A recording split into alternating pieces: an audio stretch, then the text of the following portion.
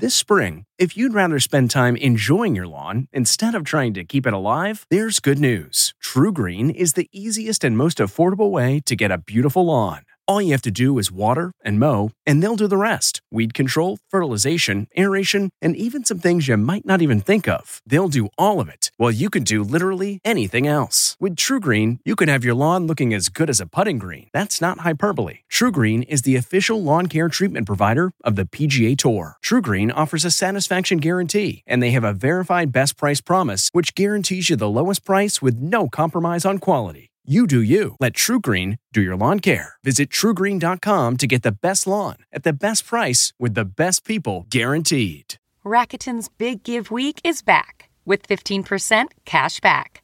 It's a festival of savings at hundreds of stores, including Doc Martens, Ninja Kitchen, and Hotels.com.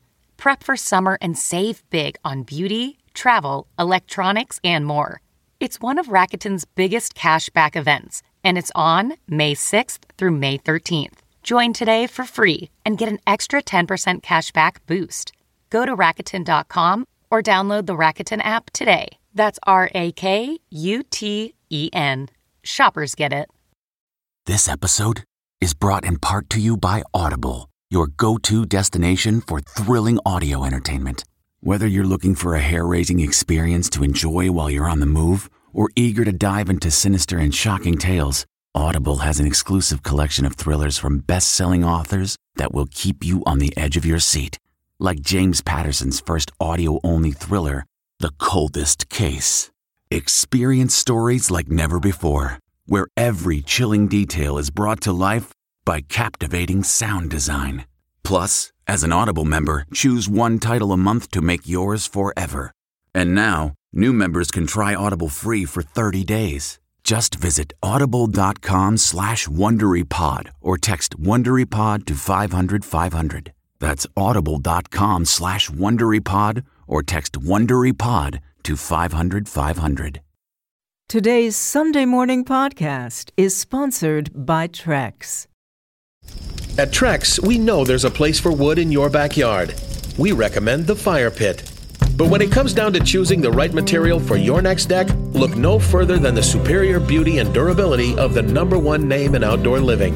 Trex delivers the look of wood without all of the work and the worry. And it's made from 95% recycled materials, which makes it the right choice for your backyard 100% of the time. Make sure your next deck is built with Trex. Visit Trex.com to order samples.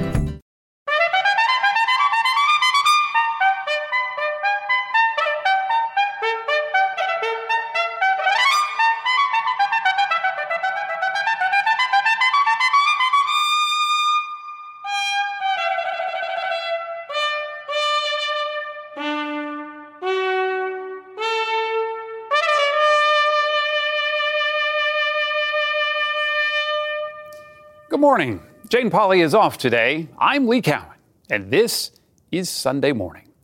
Happy Father's Day. We'll be celebrating all you dads throughout the morning. But first, we'll focus on an ongoing emergency that's threatening our firefighters, posing a risk as hazardous as anything they've faced before. Tony DeCopel will report our cover story. Firefighting has always been a dangerous job, but these days the biggest danger isn't the fire itself. The environment that we are expected to work in now is the most toxic, in my opinion, the most carcinogenic, in my opinion, that any firefighter's ever been exposed to. Later on Sunday morning, the battles firefighters are waging against cancer and the cities that don't want to pay for it. Our Sunday profile this morning is of actor Tim Allen, who's buzzing once again as the voice of our favorite animated astronaut. And he'll be in an animated conversation with our Tracy Smith. To infinity and beyond! Tim Allen's the voice of a character loved by kids around the world. There's a secret mission. But he's not the Buzz Lightyear you think you know. I liked all this success, but I don't like kids that much. You really don't like kids that much? I don't dislike. They take too much attention away from me. To infinity and beyond with Tim Allen. It's a ridiculous automobile. Coming up on Sunday Morning. East meets West at a spot in Utah that's rich in history. We'll get on track with our John Blackstone. 150 years ago, steam trains opened up the West and united the nation from sea to sea. An accomplishment made possible by the labor of thousands of workers who have largely been forgotten. Celebrating those who built the Transcontinental Railroad ahead on Sunday morning. For one set of twins, doubling down on a much talked about internet investment may be a real gamble, explains Nicholas Thompson. We have an idea we want to talk to you about. They became famous as the privileged pair of Harvard athletes who believe Mark Zuckerberg stole their idea for Facebook. He stole our website.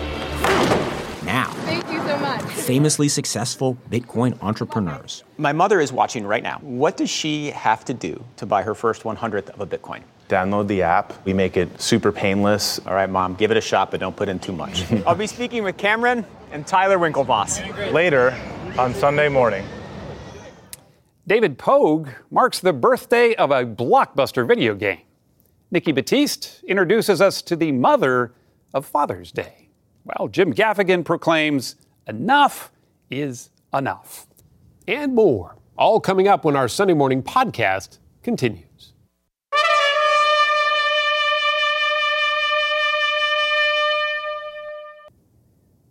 Battling a raging inferno is clearly an emergency for those who put their lives on the line to fight it.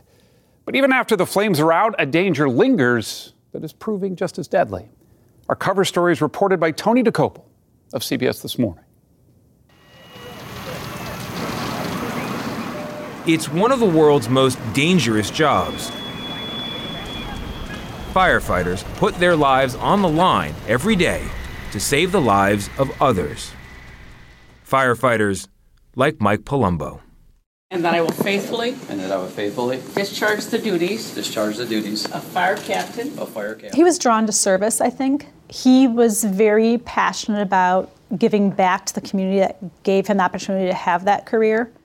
During Mike's more than 2 decades of service, his wife Chrissy and their 5 kids couldn't help worry about the job's more obvious dangers. But a few years ago, far from any smoke or fire, something else caught up with Mike while hiking near the family's home in Beechwood, Ohio. I knew as soon as we got there something was wrong, and I tried to convince him just to get back in the car. He was like, no, I'm fine. And we got down the ravine. He literally walked into a tree, and I just panicked. Chrissy rushed Mike to the hospital where they learned he had stage 4 brain cancer. What do you do when you get that kind of news? I literally crawled into bed with him and just prayed into his ear. I had my kids brought in because I didn't know if they'd ever see him again. Prior to that, was he ever sick? I mean, no, did you ever see he him was injured? healthy. He was so healthy. It's just so mind-boggling that you have this young, healthy, strong, happy guy, and then in a snap of a finger, your life is turned upside down. For Mike's family, his diagnosis was a shock.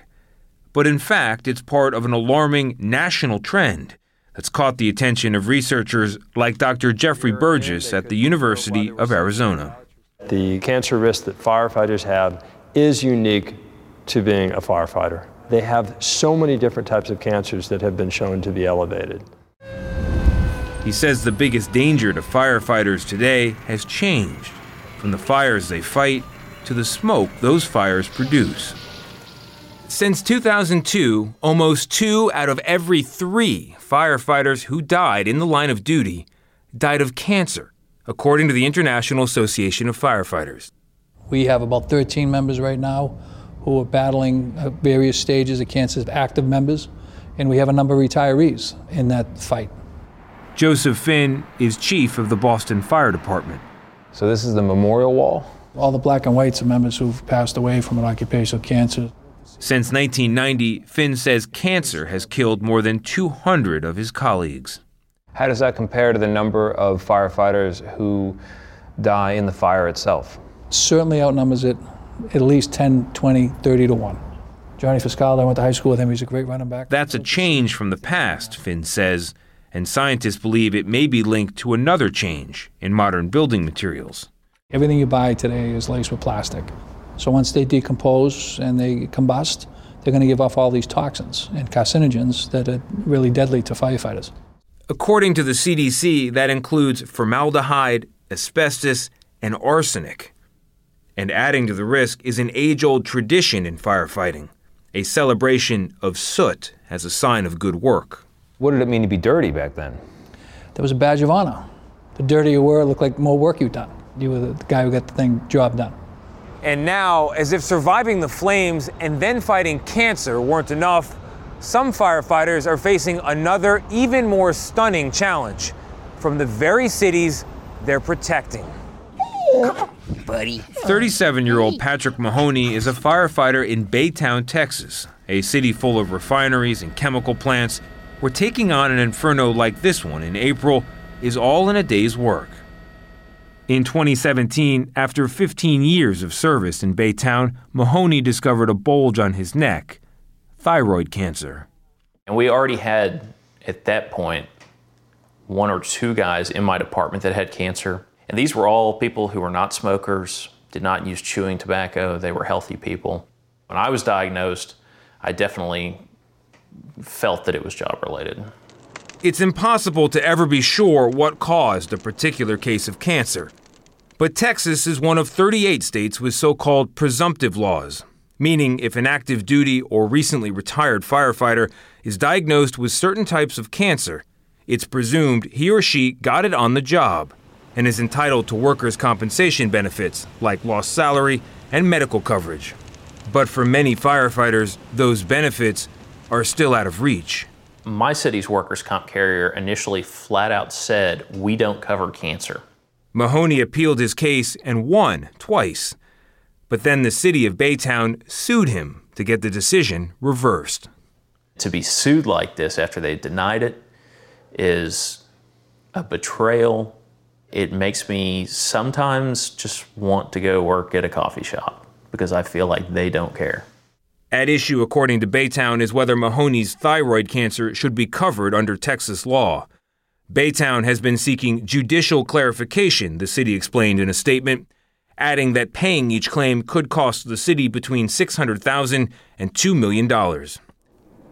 And Mahoney's case is not unusual. Since 2012 in Texas, more than 9 in 10 firefighters have had their workers' comp claims denied, according to the Texas State Association of Firefighters. I just want to let you guys know that I love you, that I am ready for this fight. And it's the same back in Ohio, where Mike Palumbo worked his entire career. Like any other person who gets sick or injured on the job, the benefits should be there to take care of their health and to replace their income. It's that simple. Somebody breaks a leg at work, it's covered. In 2017, Mike and his family had helped pass the Palumbo Act. It just means something to me on so many different levels. Tonight, a handful of Ohio firefighters, including one from Beechwood, celebrating a victory for their health. A law that presumes that firefighters will receive benefits if they get certain types of cancer on the job. Firefighters want to help, and now they'll have the help. It truly means a lot to me. Yet when Mike himself was too weak from the cancer treatments to work, his claim was denied. All right, are you ready? Okay, you have to wake up, though. Tell them. He was only 2 months shy of official retirement when he had to turn in his badge. Give him a kiss. Just clarify his head. There you go. 10 months later, at just 49 years old, he died. It's not like he died in a fire, and you can say on this day at this time. He died from all the fires. Yeah. You're telling me that because my husband died slowly from his job, that he shouldn't get the same benefits as somebody who died suddenly from their job. And that is the bottom line for me. 2 years after Mike's death, half of current firefighter cancer claims in Ohio have either been denied or are caught up in appeal, including his. Chrissy Palumbo says she'll keep fighting. Fire departments around the country, meanwhile, have begun to focus on prevention. So this is one of the things Tucson has done to help reduce cancer risk. What does a washing machine have to do with cancer? So when they go to a fire, they get the cancer-causing chemicals over all their gear. In Arizona, Dr. Burgess says one of the easiest things firefighters can do to prevent cancer is wash their gear and themselves immediately after a call. In the past, they wouldn't segregate their gear. They may go sit down in their living quarters, maybe with their gear on, and get it on the couches, etc. Yes. These firefighters are also taught that looking dirty isn't heroic, but dangerous. Air masks have to stay on, even after the flames are out. And many departments are investing in a second set of gear, so something clean and hopefully carcinogen-free is always handy. But for those who have been on the force for years, like Boston Fire Department Chief Joseph Finn, the damage may already be done. Do you think today, standing here talking about this, you're carrying remnants of fires from the 80s? There's probably a good chance of that. And Finn wonders if we can't protect this generation of firefighters, who will come forward in the next generation to protect all of us. Is there one of these fire trucks that would have been the kind of fire truck your dad used? It's this one right here. Your youngest son wants to be a firefighter like his dad. He does. Knowing what you know about the profession, how do you feel about that? It frightens me. He emulates his dad. He misses him greatly. Do you remember when you decided you wanted to be a firefighter? Ever since I went to the fire station for the first time. What was that like? Basically, better than going to Disney, I can say that. Bottom line, if you had your say as a parent, would you want Nicholas to become a firefighter? No. It's a good profession, it's a good life, but our family's suffered enough.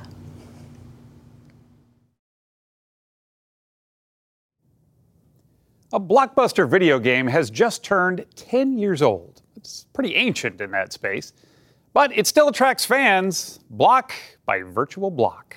David Pogue has the state of play. Let's go to a place where everything is made of blocks, where the only limit is your imagination. One of the best-selling video games of all time has no guns and no blood. It doesn't keep score, and the graphics make no attempt to look lifelike. It's up to you. It's called Minecraft. How popular is Minecraft? Since its debut a decade ago, it's sold over 176 million copies, and more than 91 million people play it every month. Okay, so what is Minecraft? It's something like virtual Legos. For a tour, I sought out an expert. And what is your current occupation? I'm a future grown-up. He's actually my 14-year-old son, Jeffrey. In a nutshell, what is Minecraft?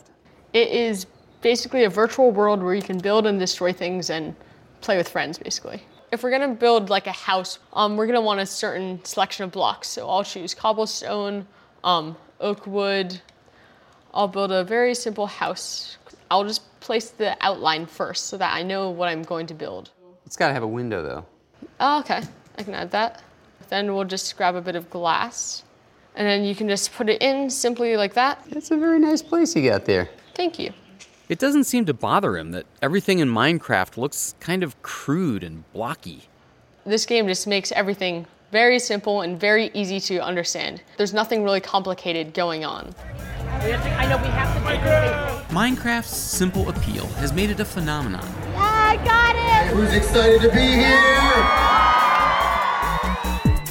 Kids come by the thousands to attend Minecraft conventions, like this one in Los Angeles called Minefaire. I was the 8th employee and the first woman working on Minecraft. That's where I met Lydia Winters, Minecraft's chief brand officer. She's had a front row seat to Minecraft's exploding popularity. Every year we were like, is this the craziest year? And then the next year was even crazier. So it's been an incredibly wild ride the whole time.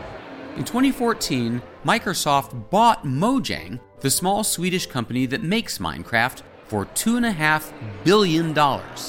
We were all kind of thinking, what happens now? But it's been amazing because I think what Microsoft has done is they've brought a lot of help in bringing things that we've wanted to work on, like education, but didn't have the amount of people to work on it.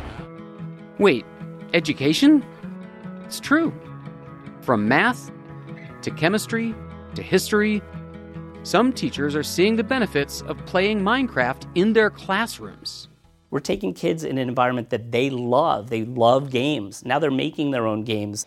Please export this. Steve Isaacs is a teacher at William Annan Middle School in New Jersey.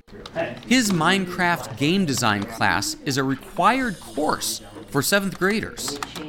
During our visit, the class used Minecraft to build mini games based on familiar fairy tales. So, your fairy tale is? Hansel and Gretel and Little Red. That's 2. Well, we mixed 2 of them. So it's an adventure and you have to solve some puzzles. We chose Jack and the Beanstalk and we kind of Minecrafted it. Nice. So that's the beanstalk there? Yep. And you are play testing it just to double check that all the things work. Do it again then. Steve Isaacs says that in his classroom, Minecraft has done more than give his students the basics of computer coding. Brian, be ready, go. It's changed lives. Case in point, this student, Brian Green. This is where he's shining, not in every other class. And the coding type stuff we're talking about, he has, he does things in this game that I couldn't possibly comprehend. So the command I'm gonna do is just /summon cow. You've made an endless loop of cows! I hear you're kind of like a star in this class. Apparently, yes. I would have to agree with that statement. I think I'm a non-traditional learner, and this class is taught very non-traditionally. It's very, very hands-on. In Minecraft, it just clicks for me. It just works the way my brain works, and I love that. I will put this here. Brian even sees career possibilities as a game designer. Yeah, of course, man. Or he might, for example, follow in the footsteps of another former Steve Isaacs student, Jerome Assetti. There you go, pal. Better known by his online nickname, Jerome ASF. Much better known. Get in the picture. Thank you. Awesome, thank you. Are you a YouTube celebrity? I suppose so. I don't really like to think of it that way. So if that interests you, go over 5.5 million people follow his videos on YouTube. Buddy!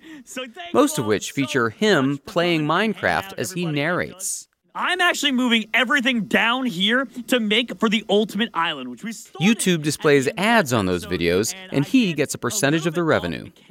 You're making a living from making videos that appear on YouTube. Yes, it's the complete opposite of what my parents always said. Don't play video games, it'll never... But no, it worked out, and I'm very happy and grateful for it. And hey, we just passed 2,000 people watching. Thanks for being here. What do you sense is the future and direction of Minecraft? I truly believe it'll be the first video game of our time to cross the generational gap and to future generations. Minecraft executive Lydia Winters would probably agree. We're going to be looking towards a lot of future architects and future designers who say Minecraft was what inspired me to actually build this real life building, because in the game I could use this incredible digital canvas where anything you want you can make.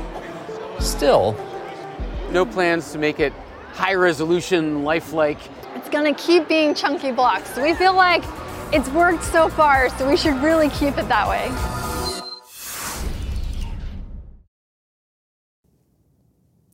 To Steve Hartman now, and a Father's Day story with a lesson to teach. Classes here at Axel Academy in Aurora, Colorado have been out over a week now. But for middle school math teacher Finn Lanning, there's one student he just can't shake. 13-year-old Damien. Do you know how many pencils I went through this year? Way more than you should have? Yeah. Damien says Mr. Lanning was definitely one of his better teachers. When a teacher doesn't bother me over and over again, that's better. You have a low bar. Yeah, leave me alone, I'll leave you alone, I'll get my work done. He's smart and funny, and he was always a student that stood out. And then one day he just came to me and said, I'm not coming back to school. Finn sat him down at that table, right then and there. And what I found out was his story.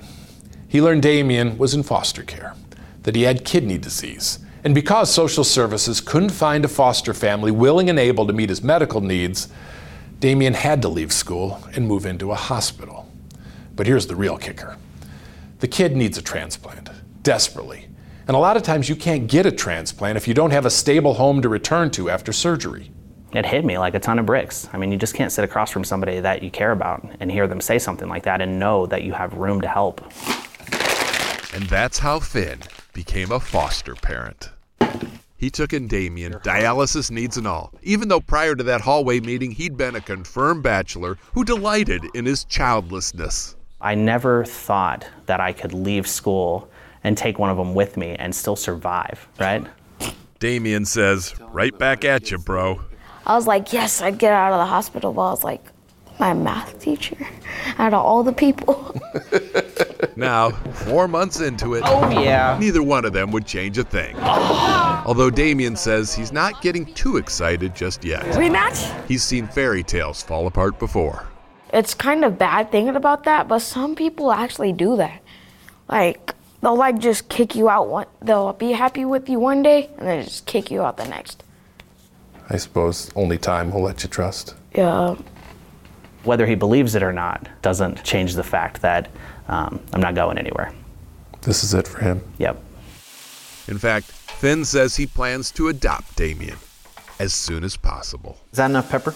In the meantime, and much more importantly, because of Finn, Damien got back on the transplant list and just 2 days ago got his new kidney. For a child steeped in disappointment, this is shaping up to be the best Father's Day weekend ever. A new kidney and a dad by his side. Although Finn says that dad title, that's going to take some getting used to. That role has such meaning attached to it, right? And it's not that I'm not willing to do it, but it feels like you have to earn it in some way. You did. Earned it. I hope so. And epitomizes it. That's my favorite. I love that one. That's by far my favorite game. East meets West at Utah's Promontory Summit, the spot where we just celebrated the 150th anniversary of the Transcontinental Railroad. As John Blackstone explains, East met West there in more ways than one. It's something railroad enthusiasts believe they might never see again. One of the biggest steam locomotives ever built, back on the tracks, rumbling west under its own steam. As Union Pacific number 4014 pulled out of Cheyenne, Wyoming, crowds lined the tracks, waving at engineer Ed Dickens, urging one more pull of the whistle. I don't know what it is about that whistle. We hear whistles, we hear horns in our life, but the steam locomotive whistle is really something that just moves you. Dickens led the small team of Union Pacific workers who spent 5 years toiling to bring the massive machine back to life. Just give me some idea of the scale of this. I mean, these wheels are almost as big as we are. This is 17,000 pounds all by itself, without everything else hanging off of it. 4014 is one of just 25 locomotives built in the 1940s, aptly named Big Boys. 132 feet long, weighing more than 1 million pounds, producing 7,000 horsepower. But when the age of steam came to an end in the late 1950s, 4014 became obsolete. Until Dickens and his team brought it back to life. Their goal was to get 4014 rolling again in time to celebrate one of the greatest rail accomplishments ever, the Transcontinental Railroad, built at the urging of President Lincoln.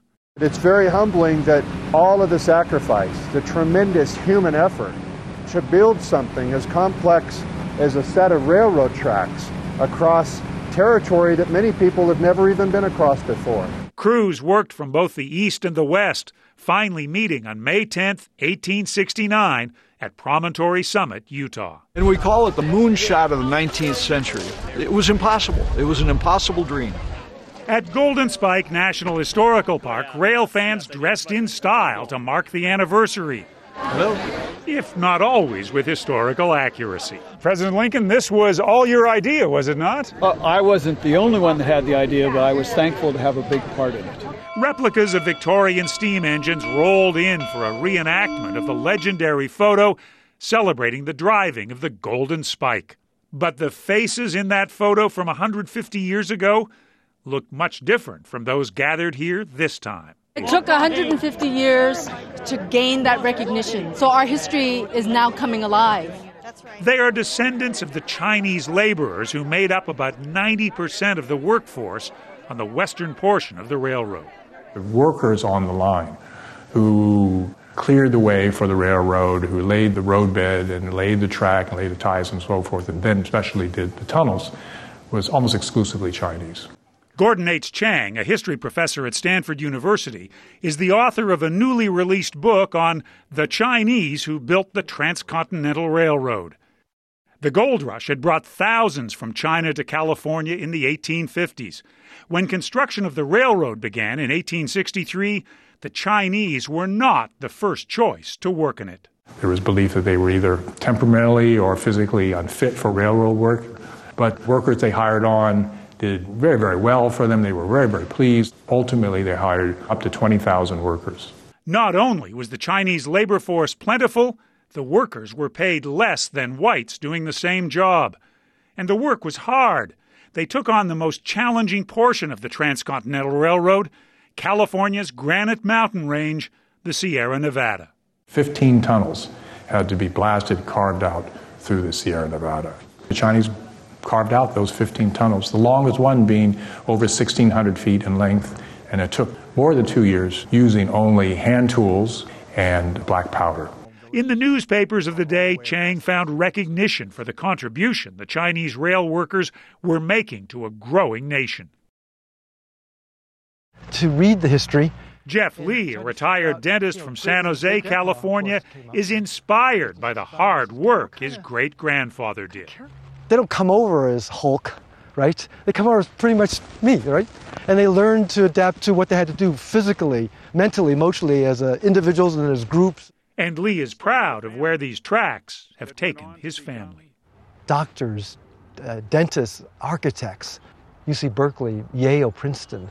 But soon after the railroad was finished, the nation's mood began to turn against the hard-working immigrants.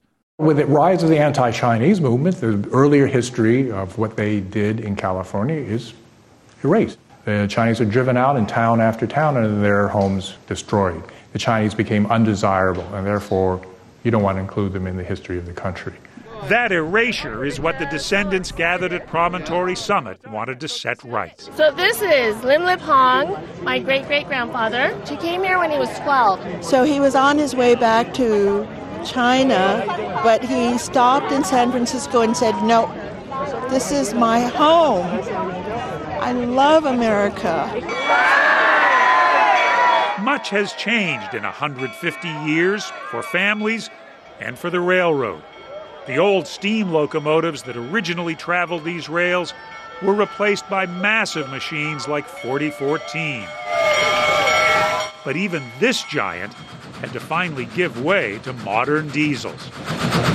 Still, there is value in preserving the memory of all that came before. The locomotives, the tracks, and those who built them.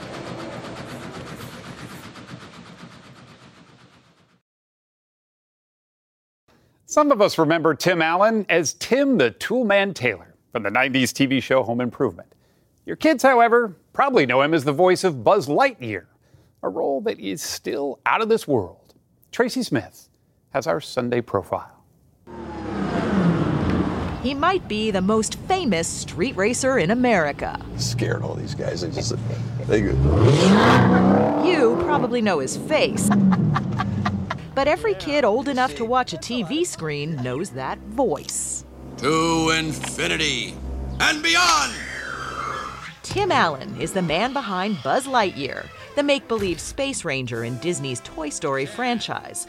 There's a secret mission in uncharted space. Along with Tom Hanks as Woody the Cowboy. That's great! Bonnie had a great day in class, and... Most Disney features tug at your heartstrings, but Allen says this one really gives them a solid yank. Come on, help me get out of here. I'll help you. With my foot!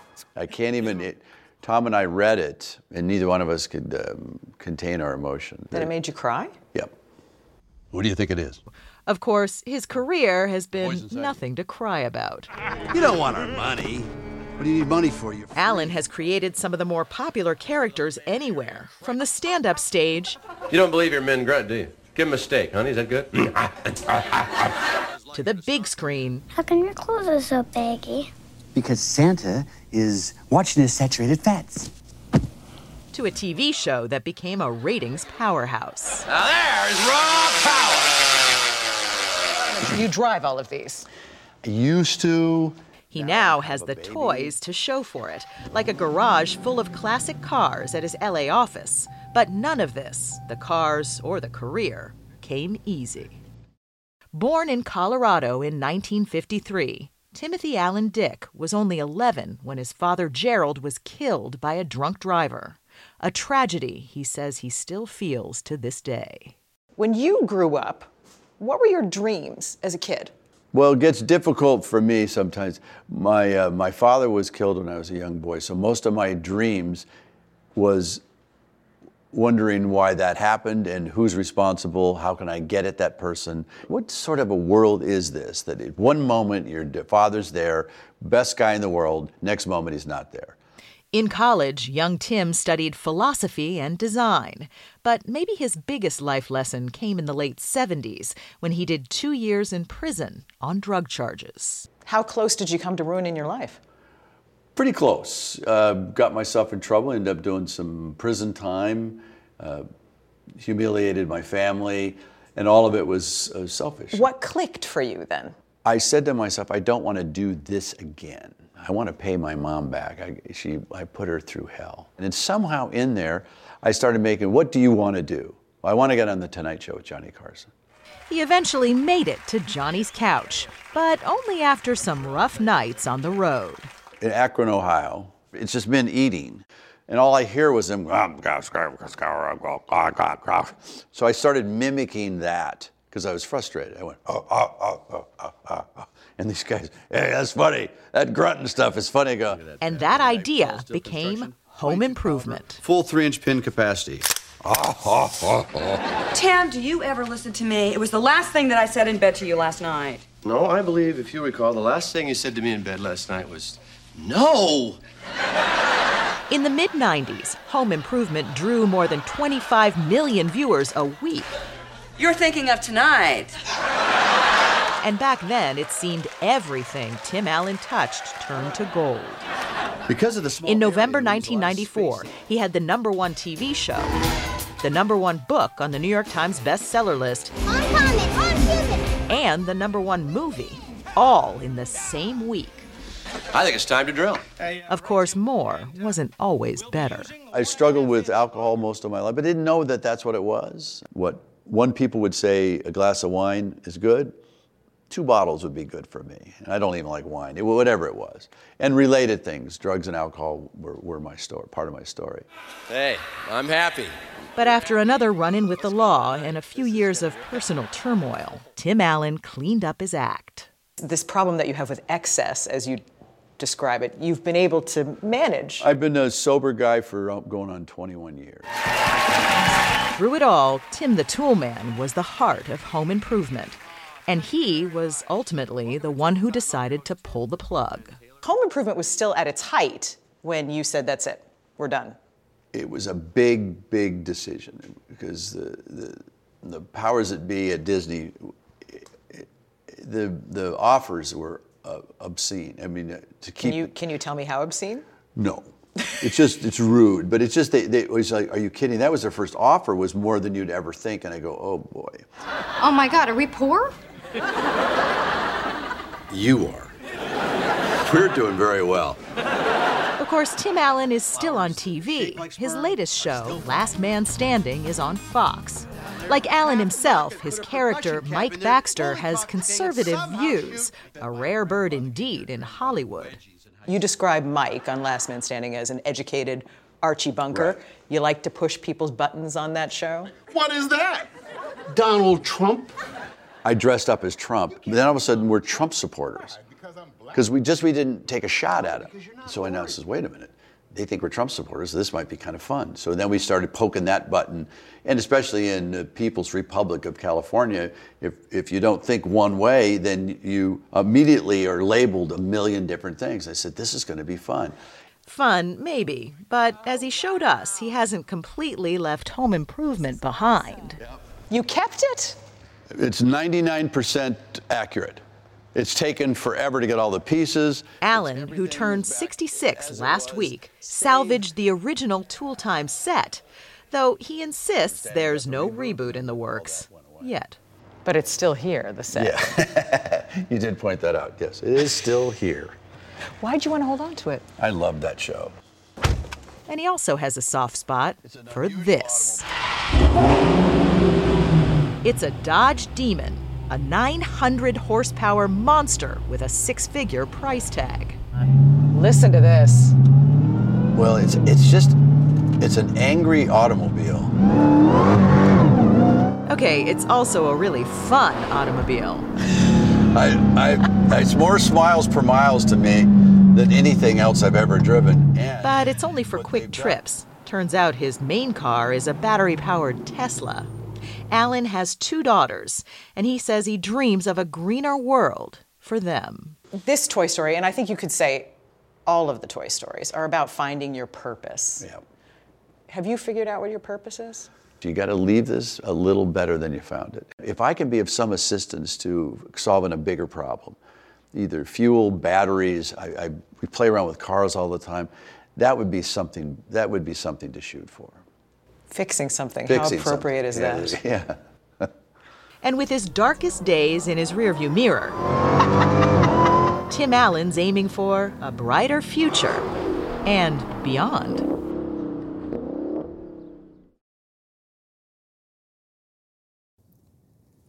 Being a father is a lifelong commitment, unless that is, you're Jim Gaffigan. I have an announcement. I'm retiring. That's right. I'm announcing my retirement here on CBS Sunday Morning. I'm not retiring from being a stand-up comedian or an underrated film actor. And no, to some of your disappointment, I'm not retiring from doing the CBS Sunday Morning commentaries. I'm fine with getting criticized online by lunatics. I'm retiring from the hardest, worst job I've ever had. Being a father. I'm sure many of you will view my parental abdication as a sign of weak character or shirking the responsibilities of nature and spirituality. Whatever, I'm out. It's too hard. I don't want to be involved in finding my replacement. I'm not giving 2 weeks. I'm out as of now, people. I put in 14 thankless years. During that time, not once did any of my soon-to-be former children offer to pay for a single meal. Not a movie, nothing. You'd think one of my sons would have bought me a beer. Nope, nothing. I've been ridiculed, mocked, and blamed for everything. And I did everything. Well, everything my wife told me to do. I changed diapers, cleaned up throw up, and I even acted angry when the kids were making noises that annoyed my boss, my wife. I'm not suggesting I do more work or even half the work my wife does. I'm just saying I don't want to do the little work I do anymore. I feel no guilt relinquishing my role of dad. I leave these children and my remaining money in the capable hands of their mother, Jeannie Gaffigan. I was only ever Jeannie's vice president, sometimes serving as her enforcer, her best friend, or her sycophantic accomplice. But that is over now. The time has come for me to hang up my pizza ordering abilities, to pack up my iPad hiding skills, and, well, not be a dad. Well, that was easy. Now, who's going to tell my wife? Because I'm afraid to.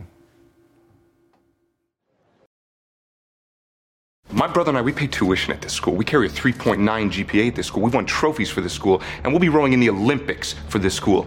I want a meeting with the goddamn president of this school. The twins you may remember from that movie, The Social Network, are in real life making a fortune doubling down on an internet investment that, let's just say, defies an easy explanation.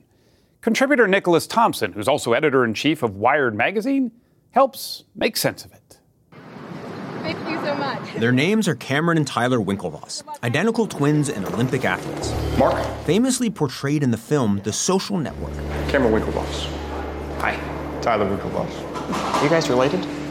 It's good. Funny. We never heard that before. As a privileged pair of handsome Harvard jocks who believe Mark Zuckerberg stole their idea for Facebook.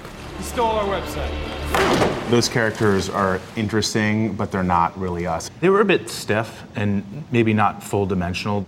The Winklevoss twins are back in the spotlight again. We probably bought our first Bitcoin within a block of here. This time, as very successful investors in Bitcoin, having turned their $65 million Facebook settlement into many hundreds of millions of dollars. If you believe that Bitcoin is the beginning of the internet of money, you can actually buy a piece of it. Anybody in the world can. And there's tons of people who have made a lot buying a piece of that future. And there's a nearly equal amount who have lost a lot. Ben Mesrick wrote the book that The Social Network was based on. A decade later, news that the Winklevoss twins had gambled big and won, investing in Bitcoin, got his attention. It made me start to think that they weren't at the helm of two revolutions by accident. For him, the Winklevoss' second act was too good to pass up. They're Greek gods, essentially. They've got everything anyone could think one would need. Why don't they just roll off into the sunset? Indeed, the Winklevi did seem to have everything. Pretty girls, private planes, invitations to all the best parties. Why did two guys, Olympic athletes raised in Greenwich, Connecticut, educated at Harvard and Oxford, gamble it all on something as slippery and nearly incomprehensible as Bitcoin? As Ben Mesrick sees it, because of Mark Zuckerberg and Facebook, all over again. They go out to Silicon Valley to become venture capitalists, and nobody wants their money because everyone's end game is to sell your company to Facebook. Right. And because Zuckerberg hates the Winklevoss twins so much, that becomes an impossibility. So they head to Ibiza, as one does, right? Someone walks up to them and pitches the idea of Bitcoin. Yes, the Mediterranean island of Ibiza, playground of the rich and famous. The year is 2012. Set the scene. Where exactly are you? During the day. Shorts or pants? Probably shorts. It's the beach. So, you're in Ibiza. Somebody tells you about this thing. Currency that can be sent like email. It's all based on math. You don't have to trust a banker or a president. You just have to trust the code. And then you make a big decision, which is to buy 1% of all of the Bitcoins in the world. You know, some people, they might dive off a diving board. I think in this case, we took a cannonball off the diving board. Both of you at the same time? Yeah. What was the price then? I think our first Bitcoin was in the high single digits. That's $8 or $9 a coin. It's now trading about $9,000, though that is down from $20,000 at its peak. And I should say, I don't invest in it, and I would tell my mom not to invest in it either. Our thesis at the time was Bitcoin's going to disrupt gold. And gold has a market cap of $7 trillion today. So if Bitcoin's going to be worth $7 trillion or more, this seems like a cheap asset. A cheap asset being sold on a place where people sell magic cards, right, as opposed to in a bank. It was complete Wild West. The Wild West. Currency free of government oversight or regulation. The perfect place for all kinds of illicit behavior. It's a bunch of people who are anarchists, who want to smash the state, whose identities aren't known, who are selling drugs, right? Your early business partner goes to jail for multiple years. That's exactly what informed us on what not to do and what had to change. You say you still don't understand Bitcoin? Don't worry. You're not alone. It's hard to digest it all at once. Let's take some bites and let's digest them. Yeah. So, when you literally buy a Bitcoin, what have you bought? You're buying a piece in the Bitcoin ledger that represents a fixed digital asset. So it's like buying a bar of gold, but there's no physical component to it. So you're buying a bar of gold, but it's not a bar of gold. It's just a bunch of numbers. So there's a giant ledger. Right. It's worth a certain amount of money that changes over time. Exactly. The twins point out that most people don't know how the internet works, but we all use it. This is money that works like your email, and that was the aha moment for us. Money that works like your email? Easy to use, fast. Sounds pretty great. doesn't it? I think I turned to Tyler and said, hey, this is either the next big thing or total BS. Was there a moment in the Wild West period where you guys looked at each other and said, what are we doing? Let's just get out and go back to what most of the people from Greenwich and Harvard are doing, which is working at a hedge fund instead of betting on this crazy stuff. So I think instead of looking at it and saying, let's get out, we said, let's get in more. And that's when we started to found Gemini. You guys bought coffee with the app, right? Yeah, we literally walked into a Starbucks. Getting the average person excited about Bitcoin is one of the aims of Gemini, the cryptocurrency exchange the brothers run. They asked, is it Apple Pay? And I was like, no, it's better. Their offices occupy 50,000 square feet on New York's Park Avenue South, where some 200 employees are working hard to make Bitcoin as easy to buy and sell as possible. So let's buy some Bitcoin. All right, let's do it. So open up my phone. And though there are other Bitcoin exchanges with more traffic than Gemini, the brothers hope their app will encourage regular people to get their feet wet. Bitcoin looks like it's up 1% today. Let's buy it. I'll buy $10 Bitcoin. Continue. Swipe up to place order. All right. Look at that. I got some Bitcoin. All right, let's sell this. Sell my max. Of course, there are lots of risks and fees. Man, I lost $2.08 with you guys. You should have helped. Later this week, the twins' old nemesis, Facebook, will announce a cryptocurrency launch of its own called Libra. Do you feel like they're copying you? I don't know. We haven't seen what they're doing. The brothers say they're not worried. There's so much pie to grow. I mean, at this point, we need to be frenemies. But Facebook has entered a lot of markets with pie to grow, and usually it eats the pie.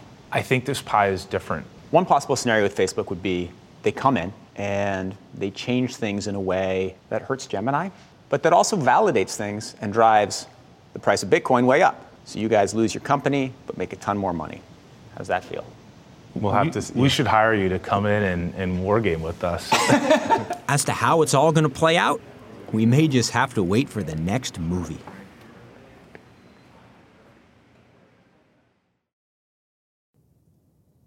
Just how did we come to celebrate Father's Day in the first place? As Nikki Batiste tells us, its origins may surprise you. Ready? There we go. Good job. Pancakes and a parenting playbook Could be his nose. helped score 2019 Pro Football Hall of Famer Tony Gonzalez an award no touchdown ever could. Just like you learn how to catch footballs and run routes, you got to learn how to be a good father. There you go. Gonzalez is one of this year's Fathers of the Year, and his trophy looks a lot like an Oscar for dads. I always tell my kids, it's not my job to make you great. It's my job to teach you how to be great. The title puts the retired NFL star in some pretty impressive company of men. But to really appreciate it, you have to go back more than a century to a woman. This is Sonora. It is indeed. She's the mother behind Father's Day, Sonora Smart Dodd. This right here is her father. William Jackson Smart, a Civil War veteran and widowed father, raised Dodd and her 5 brothers. I love this. Barbara Leesky and Betsy Roddy are Dodd's granddaughter and great-granddaughter. She writes, people often say to me, Mrs. Dodd, fathers sure aren't what they used to be. This remark is enough to get my dander up. Yeah, that's her. That's her. Dodd went on to start her own family in Spokane, Washington. And in 1909, they attended a church service on Mother's Day, itself a new idea. She then approached the minister after the service and said, well, I wholly support the idea of Mother's Day, but what about fathers? When do they get their day in the sun? The following year, the very first Father's Day was celebrated in Spokane on June 19th. She had hoped to actually have Father's Day be on June the 5th. That was her father's birthday. Unfortunately, it was a little too late to get that done. But that's why it's in June? Exactly. On that inaugural Father's Day, Dodd handed out red roses to living dads and white to honor the deceased. But unlike Mother's Day, officially recognized by the government in 1914, Dads wouldn't have their official day for more than half a century. When Father's Day was started, people made fun of it, actually. Mother's Day was a much more easy concept, I think. There was a sense of fathers being stoic and not perhaps being used to being showered with affection. Then, some retailers in New York City joined the battle to make Father's Day, well, Father's Day. Would there be a Father's Day Council had there not been a Sonora Dodd? I don't think so. Yes, there really is a Father's Day Council.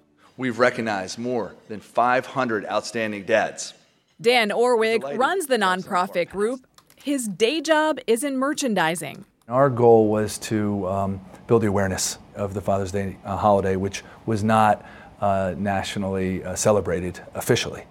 At least not until 1972, when President Richard Nixon made Father's Day a permanent national holiday, a day Sonora Dodd lived to see. Talk about an amazing final fruition of a dream. You know, a dream that starts by simply wanting to honor her father. An honor the Father's Day Council continues with their Father of the Year award. Remind me how to play this again? So you say you're not Father of the Year material? You might consider taking a page from one of Dave Engeldal's books. He's dubbed himself the world's best father and has no shortage of documentation. I created this character that is often, distracted, clueless, completely inappropriate, as a way for me to work through my own fears as a new parent. What you been writing? His photos feature daughter Alice, now 8, and of course, that signature mug. Is he the world's best father? He's up there, but not exactly up there. I'll work harder. On a scale of 1 to 10, what do you rate him as a dad? Maybe a 7? A 7? A 7? Okay, now look up. Lift your chin up a little bit. Still, the world's best dad is now his full-time calling. And in that, he thinks, is a message for dads everywhere. I love you, kid. My own biggest fear as a parent is being distracted. A lot of the photographs it's a reminder to myself, like, to put the phone down and watch the kid grow up. I don't always achieve that goal, but that's one of my goals. I'm Lee Cowan. Thanks for joining us this Sunday morning. We'll see you again next week.